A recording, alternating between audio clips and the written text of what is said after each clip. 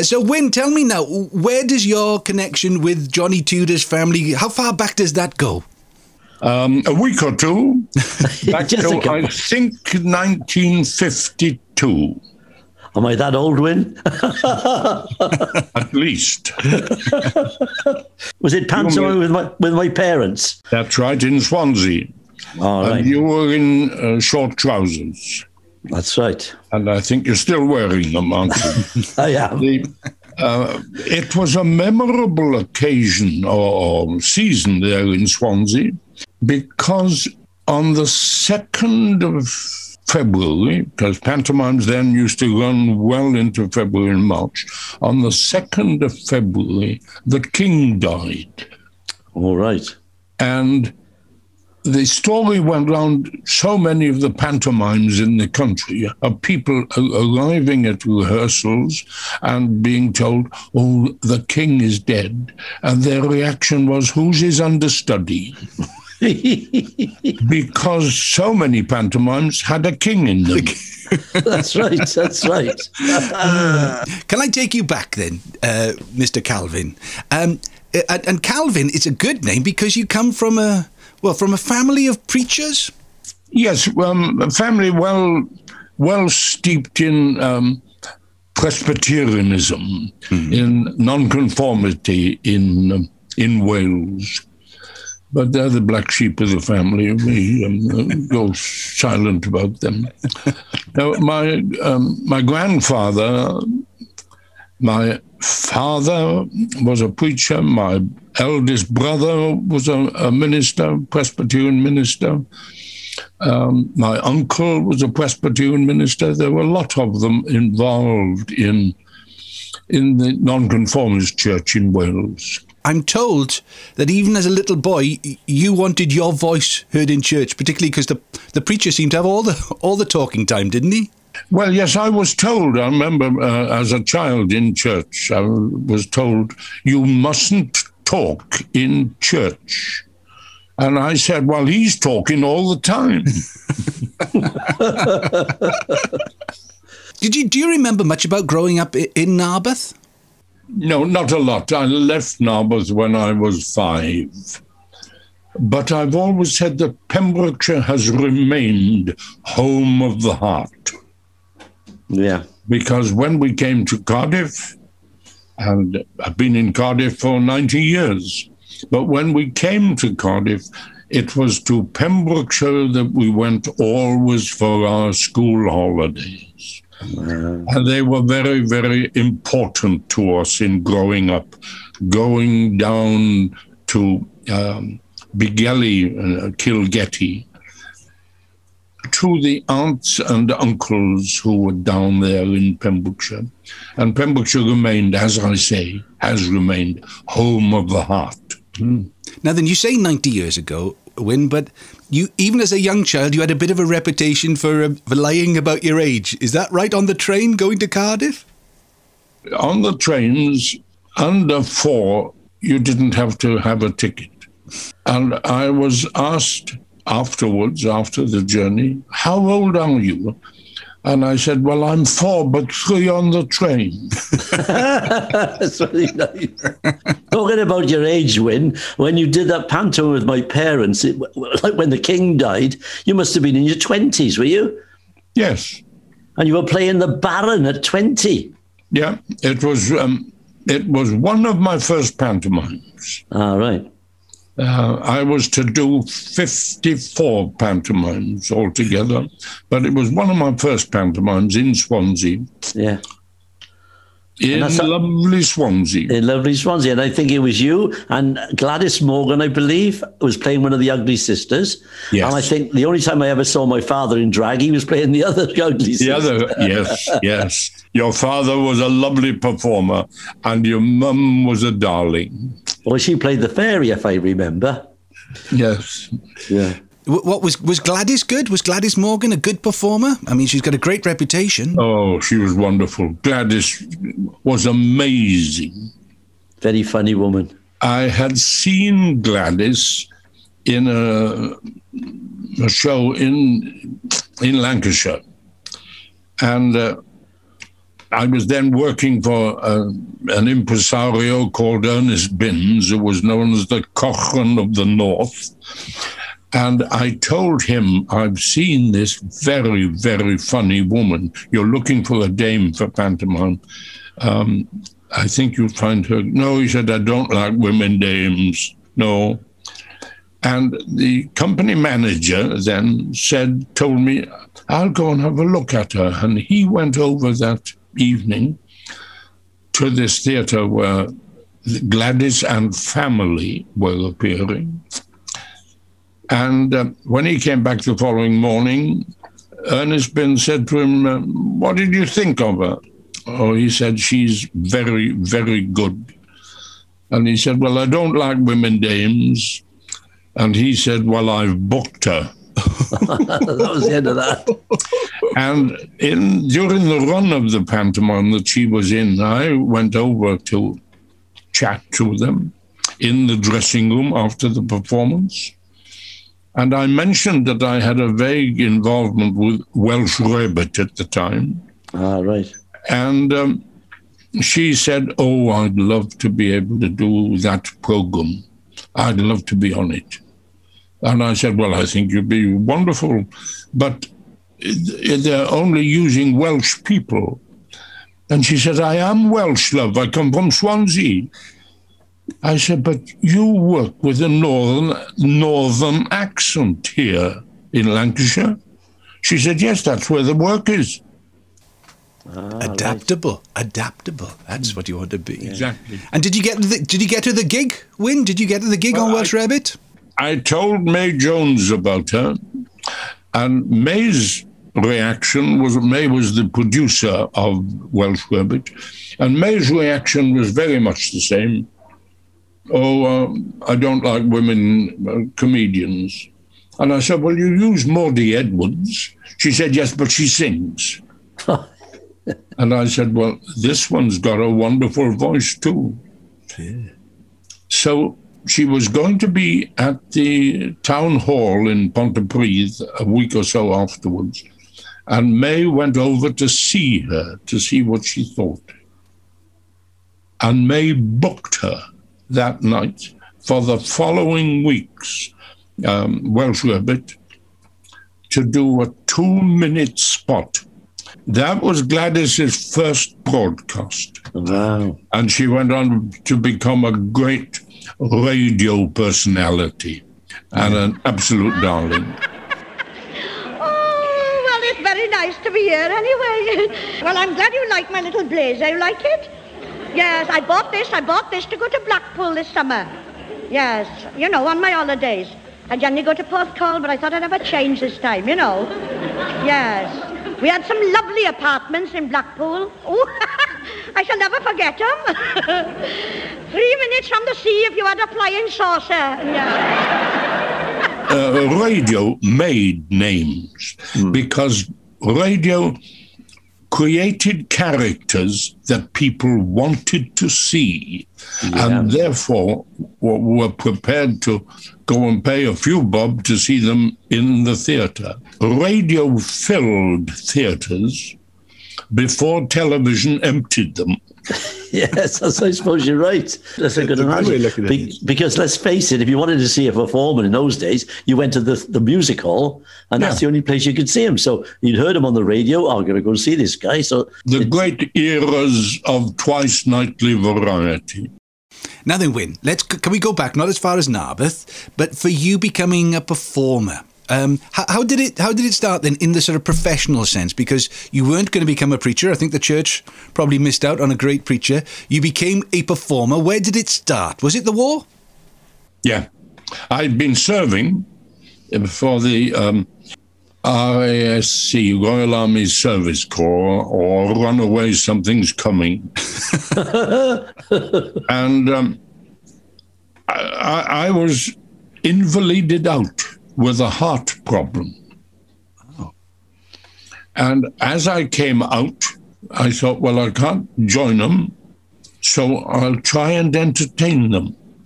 And I got a job with ENSA, ENSA, every night something atrocious.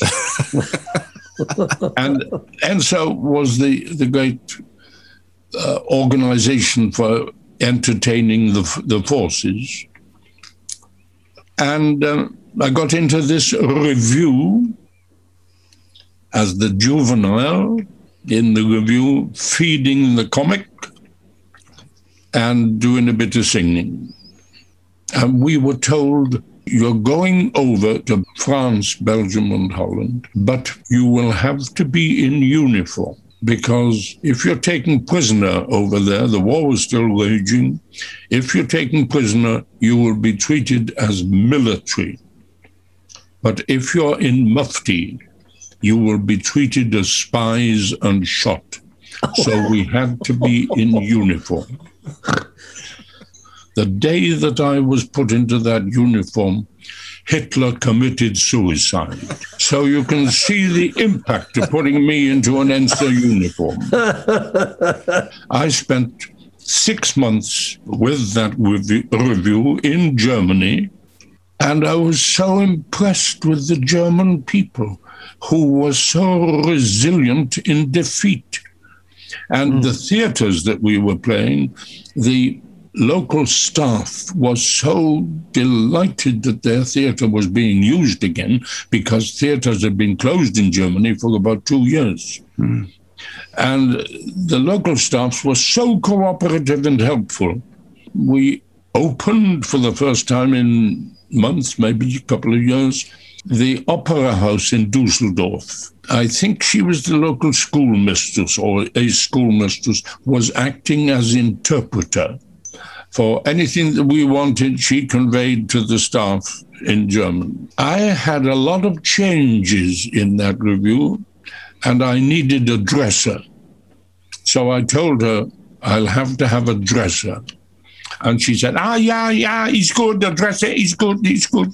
When I arrived at the theatre for the performance later in the day, there were 4 fellows trying to get a sideboard into the dressing room. Like a Welsh dresser.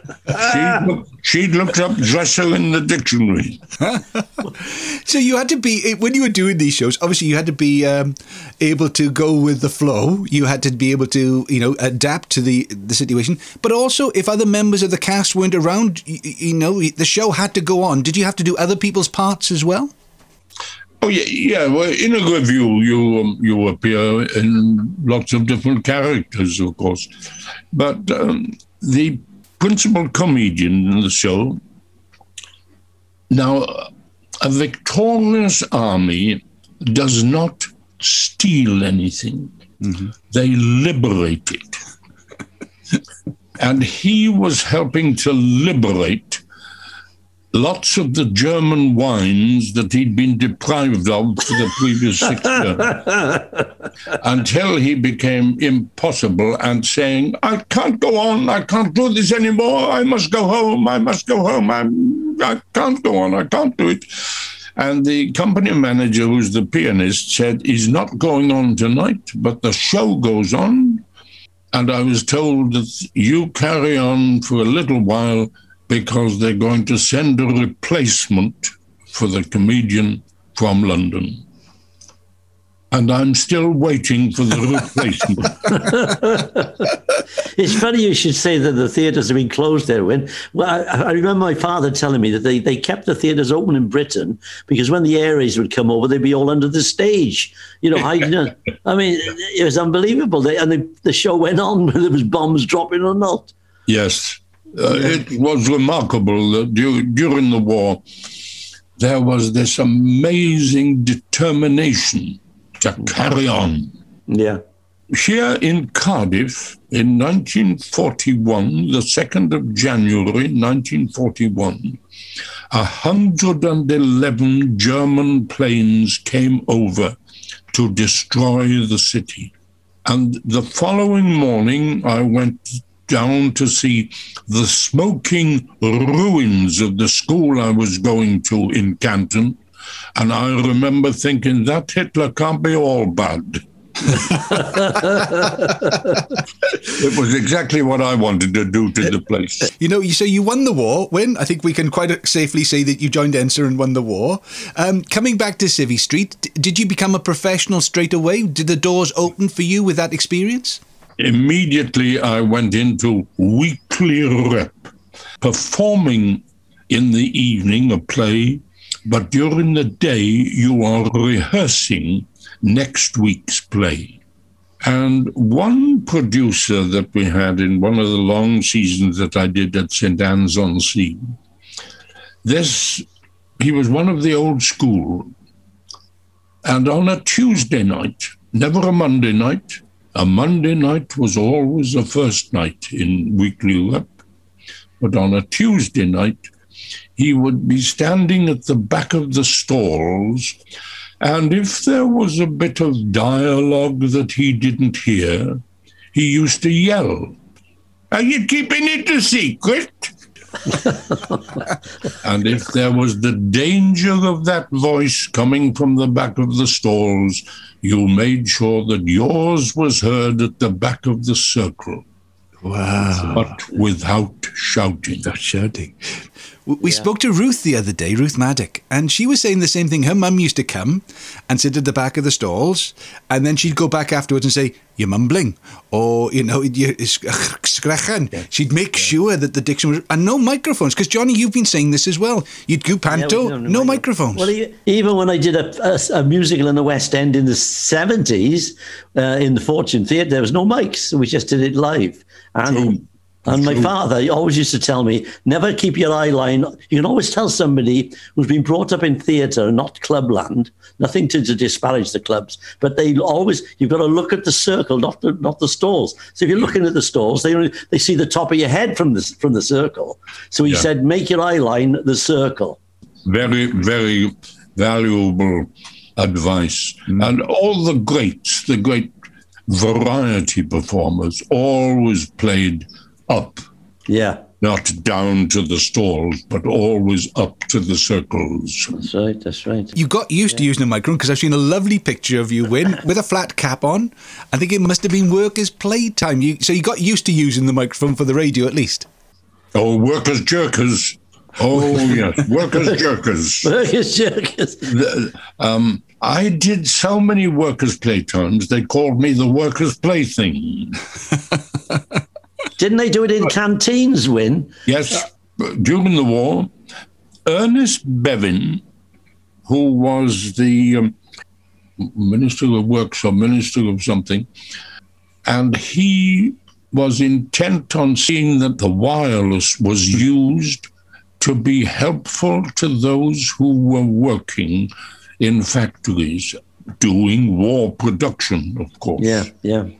And he said twice a week in the lunch hour they should have variety performers. But he also had the idea that there should be a lot of music. And that was the beginning of Music While You Work. Ah, right. I remember that as a kid.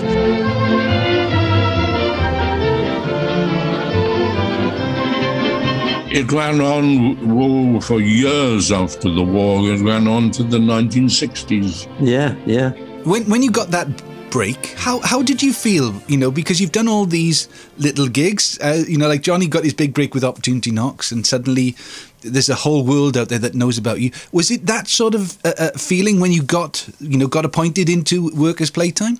It gave me some sort of elevation in the fact that from the north of Scotland to the south coast, some people were aware of this. A lot of people were aware. This weird Welsh comic. So how did your life work out then? So you're doing a little bit of radio, you're doing variety, and then pantomime. So the whole of the year was busy. Was it summer seasons and all those sort of things? The calendar of the year was all mapped out? Yes, if you did a good pantomime, and pantomimes then used to run into March and April. In fact, the longest ever pantomime run was in Leeds in 1945 with Norman Evans who was hugely popular, over the garden wall. His pantomime ran in Leeds until June. Oh, God. And the girls, the dancers who'd been arriving at the theatre for rehearsals in the snow, finished up sunbathing on the roof of the theatre. You played many parts in panto. I remember seeing you as Humpty Dumpty up in Leeds, that was. Yes, I played Humpty for 6 years. That was a lovely pantomime, a very good. It was specially written for Harry Seacombe, and he played it at the Palladium, and then I went into it to play the principal pantomime theatres in the country. Now, we skirted around it, and skirting is the right word, because you've made your mark on UK theatrical history with your performance as Dame. Were you a natural Dame? Do I sound like one? She's definitely got a rough voice at the moment. If she No, I never wanted to play Dame. I'd been playing Humpty Dumpty, you mentioned, but I've been playing things like Idle Jack and Buttons, etc. in pantomimes. And Tom Arnold, who was then the king of pantomime productions, said, "Next year, I want you in skirts."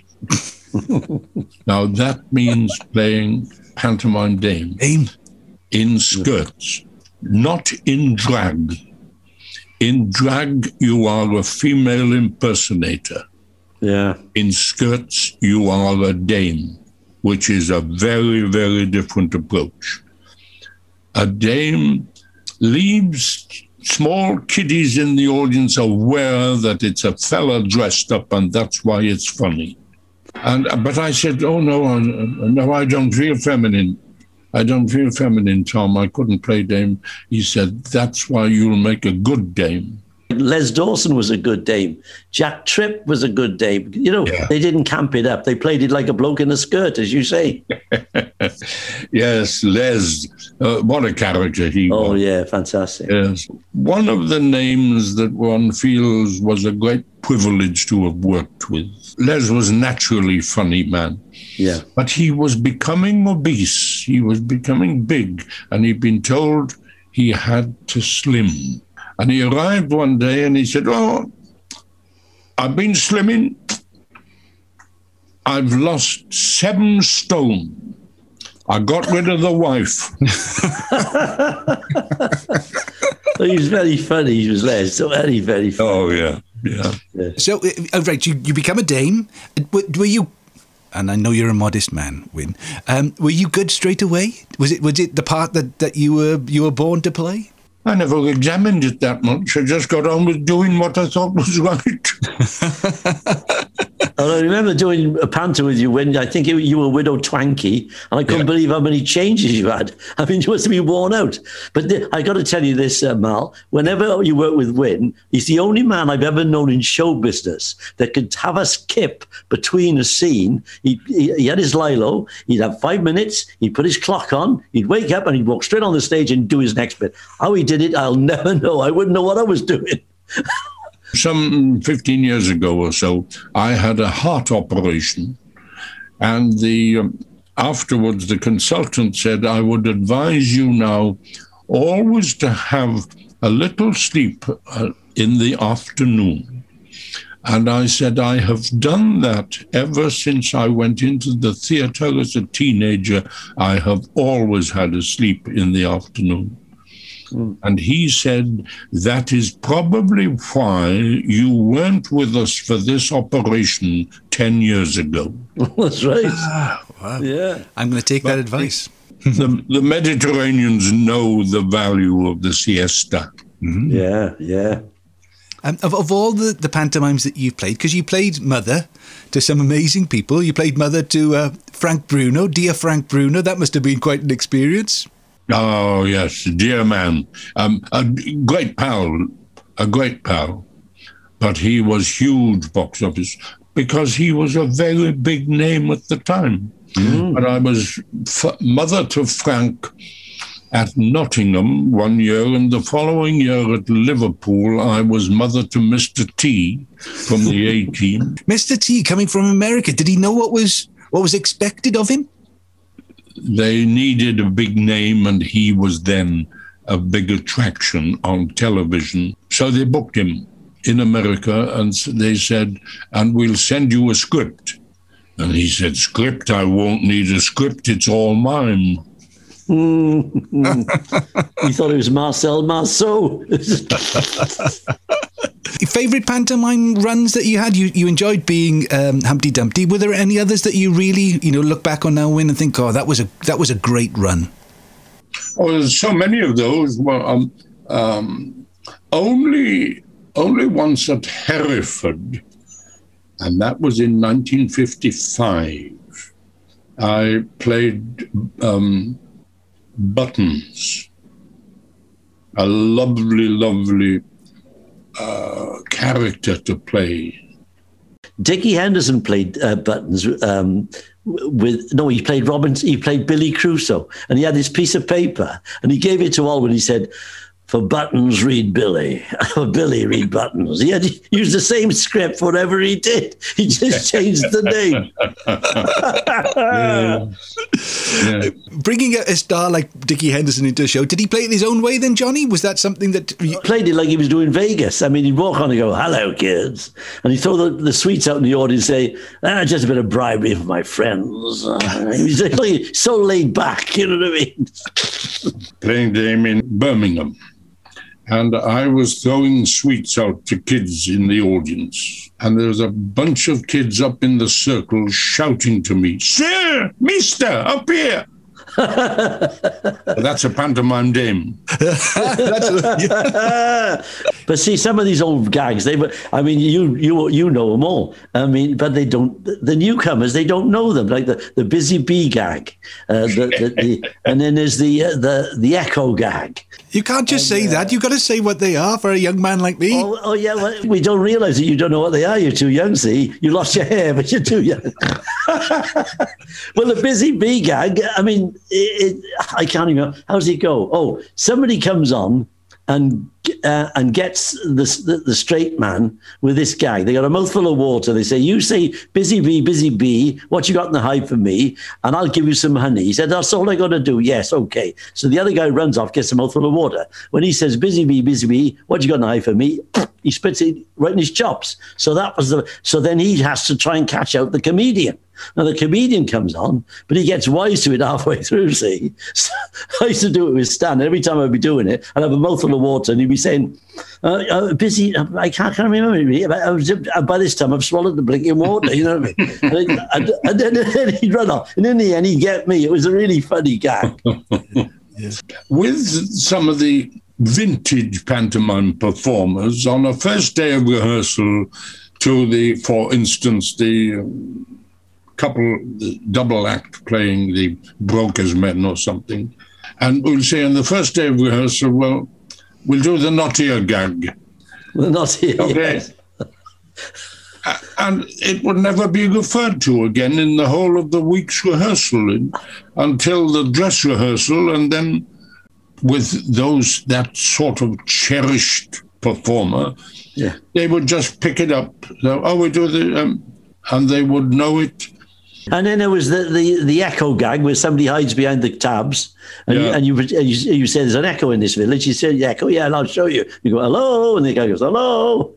See? Yeah. And then he says something stupid and the kids catch on. It's somebody messing about. They were fantastic, some of these old gags. They only lasted from generation to generation in pantomimes because they had a basic quality. Yeah. Now then, when Sir Ian McKellen decided that he was going to do Panto for the first time, and it was it was a big production. I'm not sure if it was the RSC or it was one of those major companies. When he wanted to get advice for becoming a pantomime dame, he came to you, Win. Well, I was sitting in at my table one morning, and phone goes, and a voice on the other end said, "Mr. Calvin." I said, "Yes." Ian McKellen here. I said, "Sir Ian?" He said, "Well, more or less." And he said, I have been invited to do a character that I'd always wanted to do, but never thought I would. It's Widow Twankey, and I'm told that you are the principal Widow Twankey in the country, and I'm wondering if you'd give me some guidance on playing the role.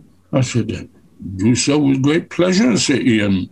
If our diaries can find suitable time, we get together. He said, well, do you come to London? I said, yeah, I'm allowed out occasionally. I said, do you know Gray's Inn Road? And he said, it's just round the corner from me. And I said, well, then I think it would be a good idea. We could meet up in the Water Rats Lodge. And he said, that would be a great privilege. And I thought, well, this great Hollywood star, this great classic performer, reacting about being in the lodge of performers who were very different from him, coming from a very different style of entertainment. I thought, well, there's depth in this lad, there's depth in him. We met up, we chatted, and we've remained close pals ever sinth. Isn't that wonderful? Fantastic. But going back to the Water Rats, you were King Rat once, weren't you?